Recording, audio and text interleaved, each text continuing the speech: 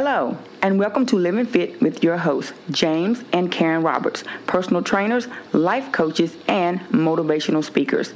This program promotes good health through nutrition and physical activity.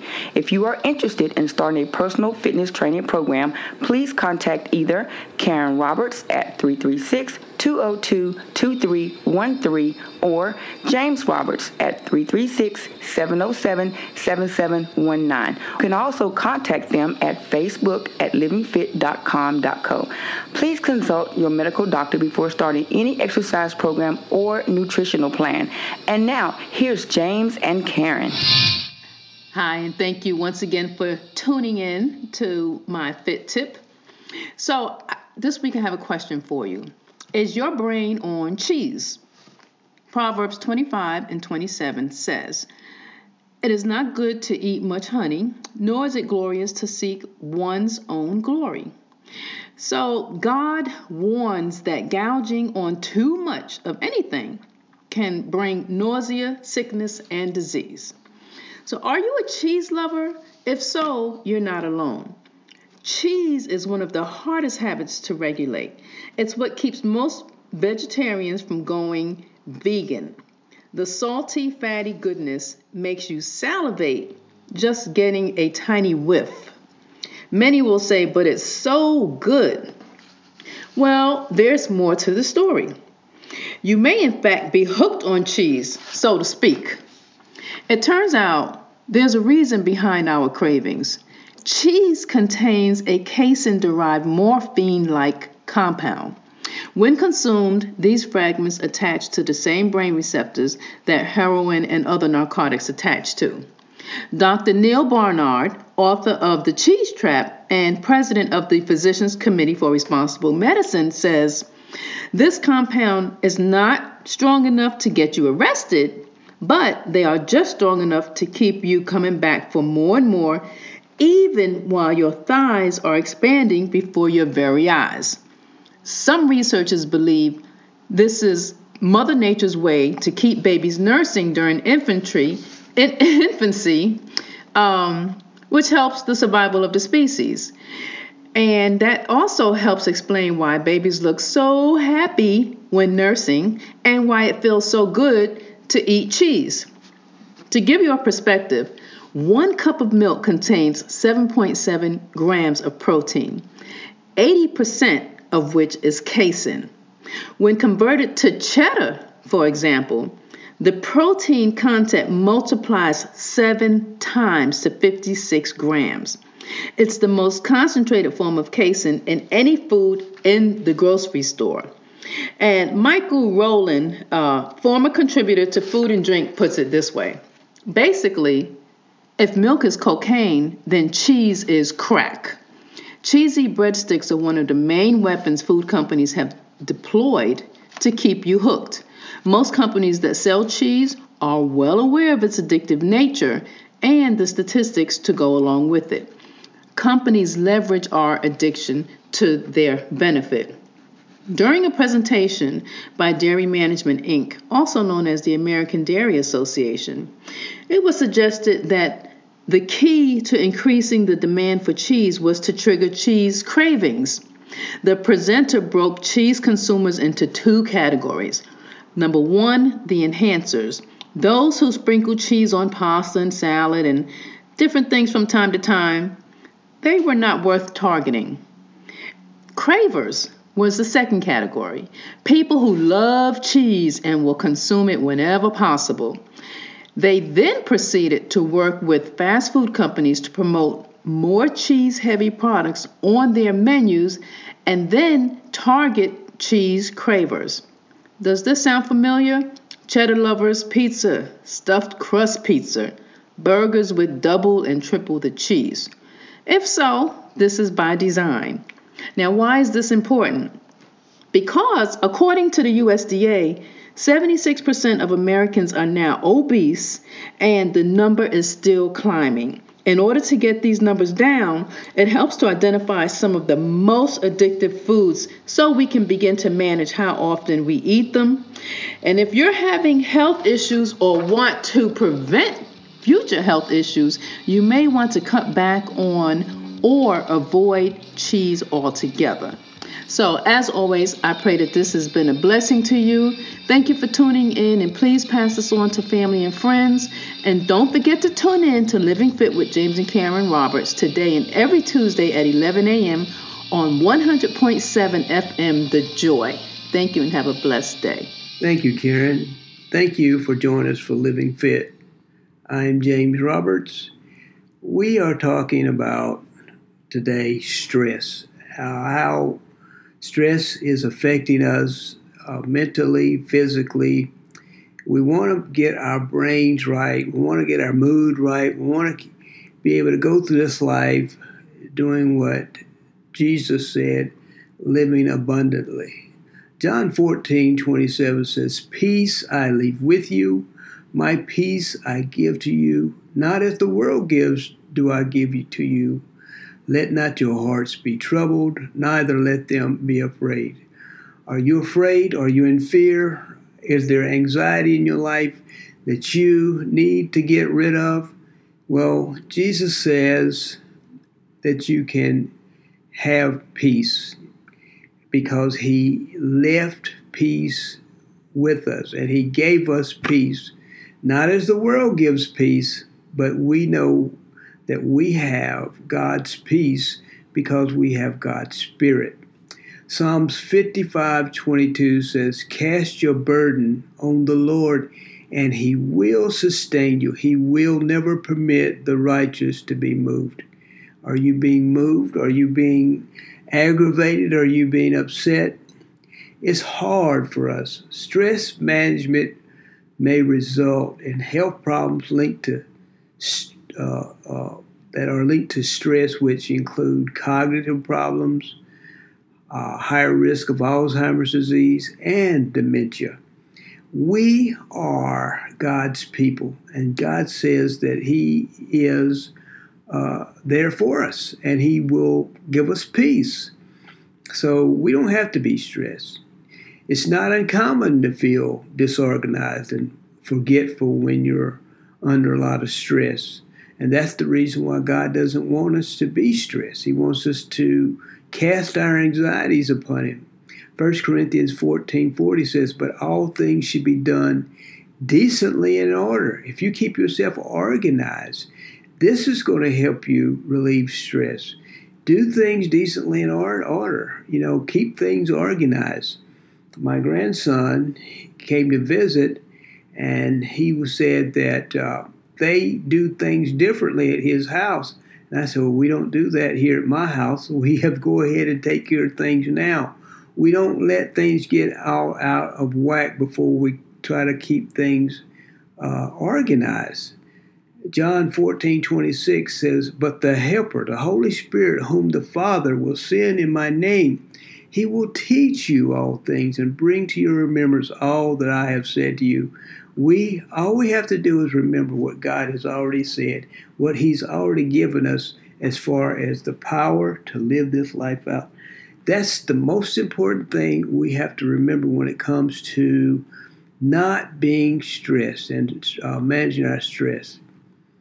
But moreover, long-term stress may change our brains in ways that affect our memory. And we want a good memory so that we can be able to remember what God has already done for us. Dr. Kerry Ressler, a chief scientific officer at McLean Hospital and a professor of psychiatry at Harvard Medical School, did a study with both animals and people that showed clearly stress can affect how our brain functions. The scientists have seen changes in how the brain processes information when people experience either real life stress or manufactured stress in this research.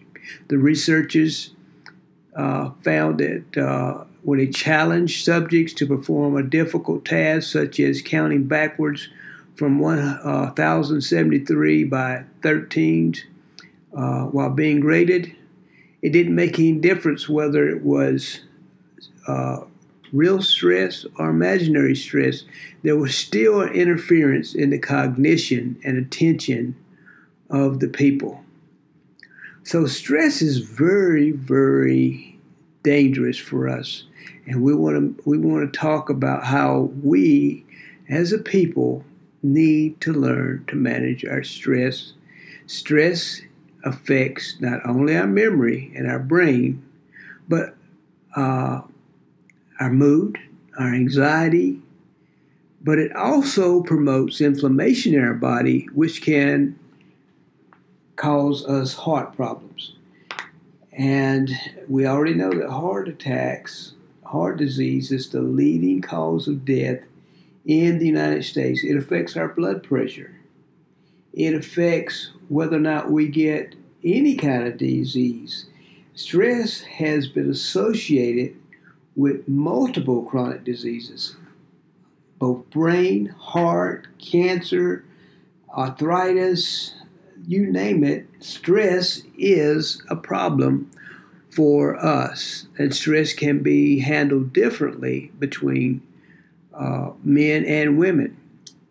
But then we have to realize that stress is something that works on our brain. Your brain isn't just a single unit, but a group of different parts that perform different tasks. Researchers believe that when one part of your brain is engaged, the other parts of your brain may not have as much energy to handle their own vital task. So, what do we talk about? If you're in a dangerous or emotionally taxing situation, the amygdala, the part of the brain that handles your survival instincts, may take over, leaving the parts of your brain that help to store memories and perform higher order tasks with less energy and ability to get their jobs done. We want our brains to function properly. We want to feel calm, cool, and collected. And the way to do this is to handle stress in its proper way. Dr. Ressler says the basic idea is that the brain is shunning its resources because it's in survival mode, not memory mode. And if we do that too often, it starts to damage our brain. And this is why you might be more forgetful when you're under stress, or may even experience memory lapses during traumatic events. The effects that stress has on our brain and body may also differ depending on when it occurs in our life. If you were traumatized when you were younger, certain hormones known as gonadal hormones, which are secreted in large amounts during fetal development, puberty, and pregnancy, and depleted during menopause, may play a role in how stress affects an individual. They say, for example, reductions in the gonadal hormone estridiol during the menopausal transition may change how your brain responds to stress in women. And we need to know how we can protect ourselves from damaging stress. Matthew 6:34 says, "Therefore, do not be anxious about tomorrow, for tomorrow will be anxious for itself. Sufficient for the day is its own trouble." We can't fix tomorrow. We can only work from where we are. We need to take our time, manage today, so that we can get to tomorrow and manage it. But we need to plan for tomorrow. But we need to stay focused on what's going on today. To better cope with our stress, we need to consider how we might minimize the factors that makes it worse. So let's talk about some things that we can do to manage stress and prevent some of those damaging effects that could happen to our brain. We can establish some control over our situation. You know, sometimes we we do have control over our situation. You know, a lot of people talk about, well, I was with so-and-so and I didn't want to say, we got to manage our values. If we have values, stick to our values. If you're trying to work on your health, stick to those values. Don't get pulled into what other people are doing because you don't want to upset them. Because that could be very detrimental to your health. And what you want to do is establish some control over your situation. If stress isn't predictable, or we can't focus on it, but when we know what we're supposed to be doing and we still go ahead and let things get out of whack, then this is where stress comes in. We need to focus on controlling the things that we can control. We need to have a routine that is good, that develops health. So because predictability combats stress. When I know what's going to happen, I know how to handle the stress. That's the reason why each night before I go to work to bed, I make sure that I know what's going to happen the next day. I know when I'm going to get up. I know how many people I have to train. I know how many things I have to get done. If I have to train and do work around the house, and that's the reason why we like to keep our place organized. We need to make sure I can't leave dishes in the sink and let Karen have to worry about cleaning them up. I can't make a mess and she can't make a mess and leave it for me. We work together. We have to all have predictable things happening so it can combat our stress. And that's where we go into getting a good night's sleep. Stress can result in sleep difficulties. If I don't have a good day today, I'm probably not going to sleep good tonight. So I want to make sure that I was accomplishing some goals today so it results in me having a good night's sleep. Lack of sleep can make stress so much worse. And we know that because we see people today who are not sleeping well, who are stressed out, who are having anxiety, who are having depression, who are not getting the proper rest, not eating right, not sleeping, not exercising. All these things cause us to be stressed. Sleep deprivation makes part of the brain that handles higher order functions work less well. So we want to encourage you to turn off your TVs, turn off those blue lights, darken your rooms, get good sleep, read a book, stop watching this junk on TV. That's another thing that stresses us out. All the news, all the commercials, all the things that make us think that we don't have enough, that somebody's going to take something from us, that we're not, we can't do anything about those things. There's nothing we can do about what's out there. Well, the only thing we can work on what's in here, inside of us. We have God's Spirit on the inside. We can work on us. We can fix us. And having a healthy sleep habit can help you function better the next day and the next day and the next day. And organizing your day, writing things down, this is going to help you. Now, that includes getting to bed at a decent hour, not eating before you go to bed, avoiding things like caffeine, afternoon, creating a relaxing sleep environment. The Bible tells us that if we're married, we should not go to bed angry with one another. We have to have good conversations with our spouses. If anybody's in our house, our family, we need to have good relationships. This is very stressful when we're trying to manage, trying to control other people. It doesn't work. It's not going to work. We can't do it. We just sow seeds, put some water on it, and then it will grow. But we can't watch it grow. We have to just wait. The Bible says to wait on the Lord, and He shall renew your strength. We got to wait. We're not going to change people. Like I said, when I was speaking to my grandson, he didn't like what I was saying. And he didn't do it. He didn't do it right after I told him to do it. But I already knew how I would respond. I'm not angry with him because I know that he is still young and he's still learning. And I have to be patient.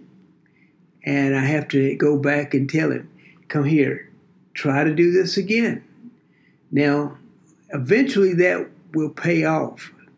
But it doesn't look like it right now because he gets angry. He gets, all he does is ask me to do things. It doesn't make any difference.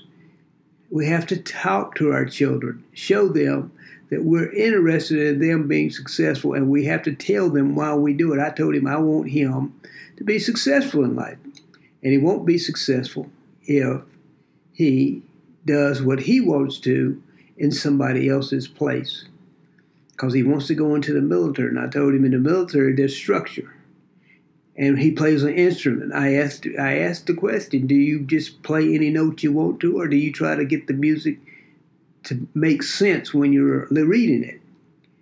You just don't do what you want to. Everybody has problems. If we stress over things that we shouldn't stress over. If we know what is expected, it's predictable, we can do it. We need to have a concrete list of what we want to do each day. Not just what we want to do, but how we're going to do it, the way we're going to do it, the things that it would take to accomplish the goal. Nobody builds a house just throwing down blocks and then putting a frame up on it. You have to know, and everything is level. You have to make sure everything is in its proper place. And this is the way we don't become overwhelmed.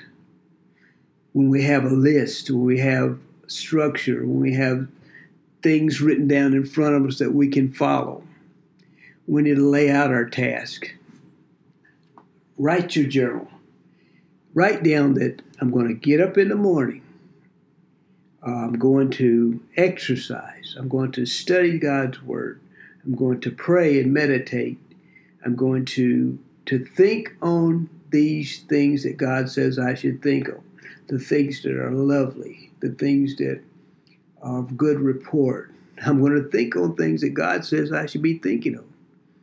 And if I need help, I'm going to get it. I'm not going to just tell myself, well, they know what they did wrong. Everybody knows when somebody does something wrong. I hear it all the time. They know they did this to me. Well, that may be true, but in my profession, I have to tell people stuff several different times. I have to show them the same thing over and over and over. Does it anger me? Absolutely not. Because eventually they'll come in and they will get it right. But if I just let them do it the way they want to, if I keep stressing about, well, they'll never do it right, I show them the proper way to do it.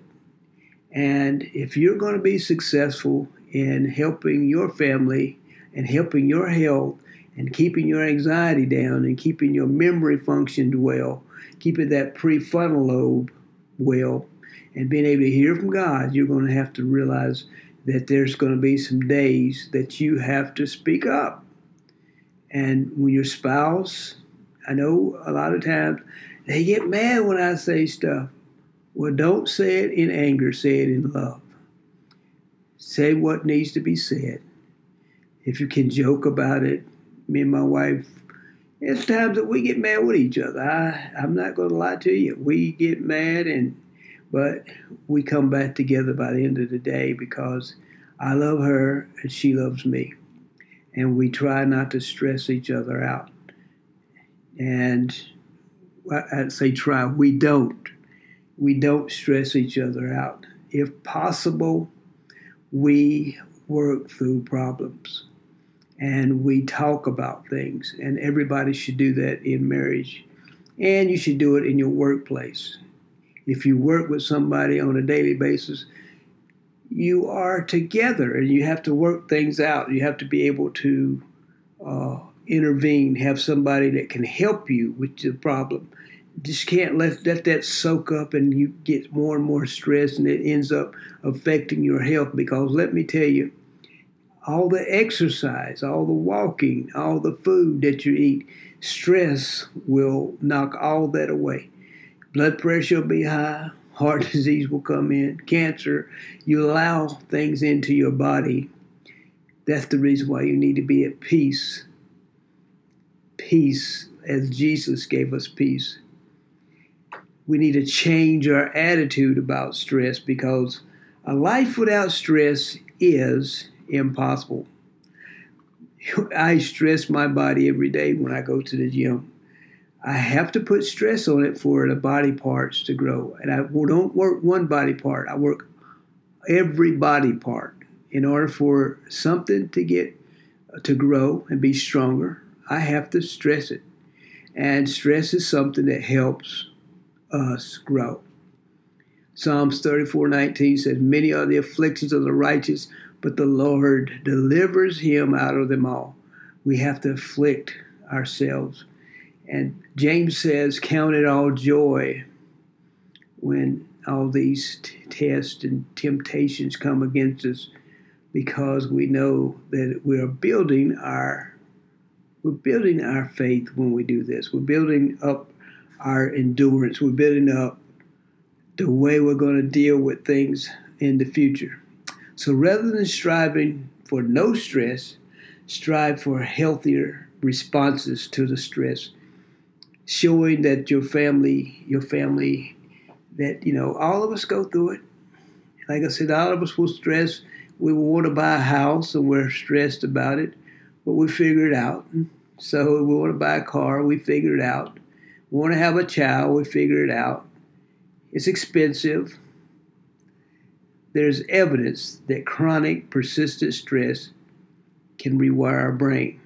And scientists have learned that in animals that experience prolonged stress have activity in parts of their brain that handle the higher order tasks, for example, the prefrontal cortex, and more activity in the primitive parts of the brain that are focused on survival, such as the amygdala.